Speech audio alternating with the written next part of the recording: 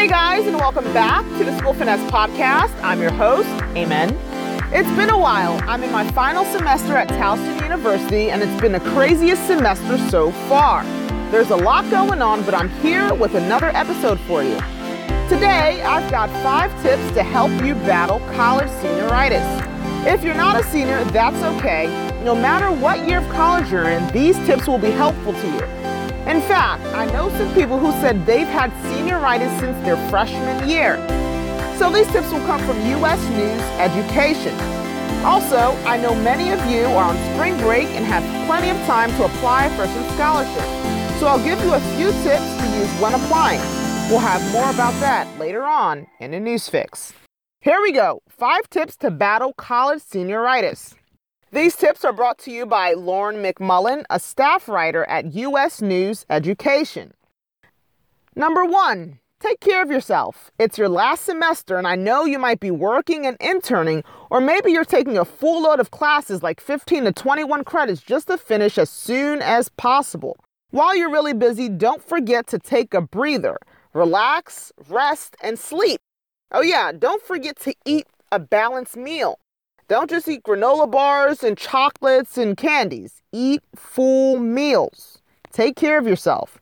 Number 2, get organized. You've got work, school, and social obligations. I know your schedule is busy, but stop for just a minute. Get your planner out, write out your assignments and due dates so you stay on track. Organize your papers rather than shove them in your bag as you rush from school to work and work to school. And while you're trying to keep your academic life straight, you're trying to keep up with your social life so you don't lose contact with your great friends that you've met throughout your college life. Just get yourself organized. It'll help cut down on a lot of the stress. Number 3, stay motivated. You might be thinking, well, it's my last semester. I'm so ready to go. I'm tired of waking up early. And anyway, C's get degrees, don't they? Don't think like that. It would be embarrassing if you flunked your last semester and couldn't graduate. Just continue to do your best and put your best foot forward and finish strong.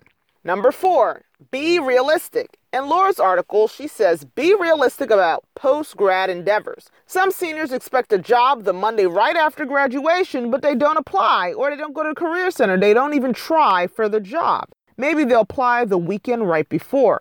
While you're going through your last semester, don't forget to job hunt. Or maybe you're planning on going to graduate school. Find graduate schools, find application deadlines, and get started on your application early. And finally, number 5, visit the Career Center.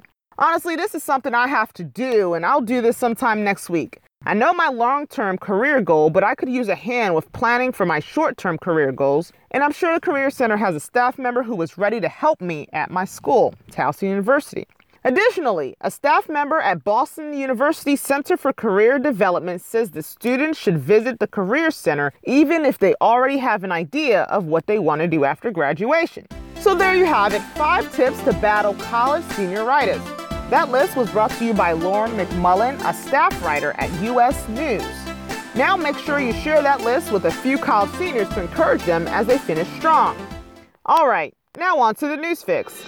So last week, I was searching the web for some scholarship info and ended up applying for a few. As I discovered some scholarships, I wondered if all of them were legit or if the sites just wanted my info.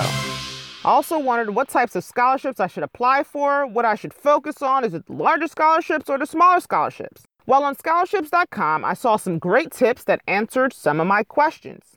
I've got 4 for you. Number 1, if you have to pay for a scholarship, it's probably a scam. Do not pay. Number 2, before you apply, read all requirements in small print. If a scholarship is a scam, the company may hint to it indirectly down there in a small print. Also, the small print is important because some scholarships are available to specific students based on their major, their state, their country, their GPA, even their hair color and their height. Number 3, apply for as many scholarships as you have time for.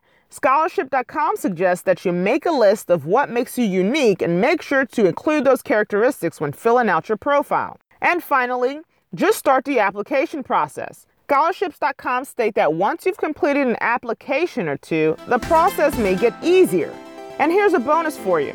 You can win a $10,000 scholarship if you answer this question in 250 words or less.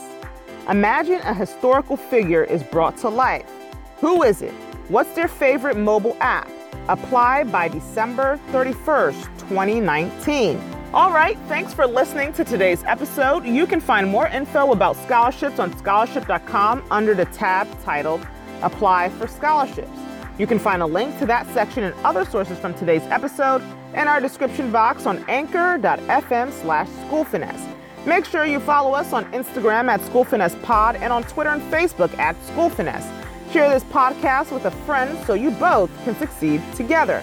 Always remember, stay tuned for tips on how you can finesse your way through school. Until next time, I'm your host, Amen, signing off.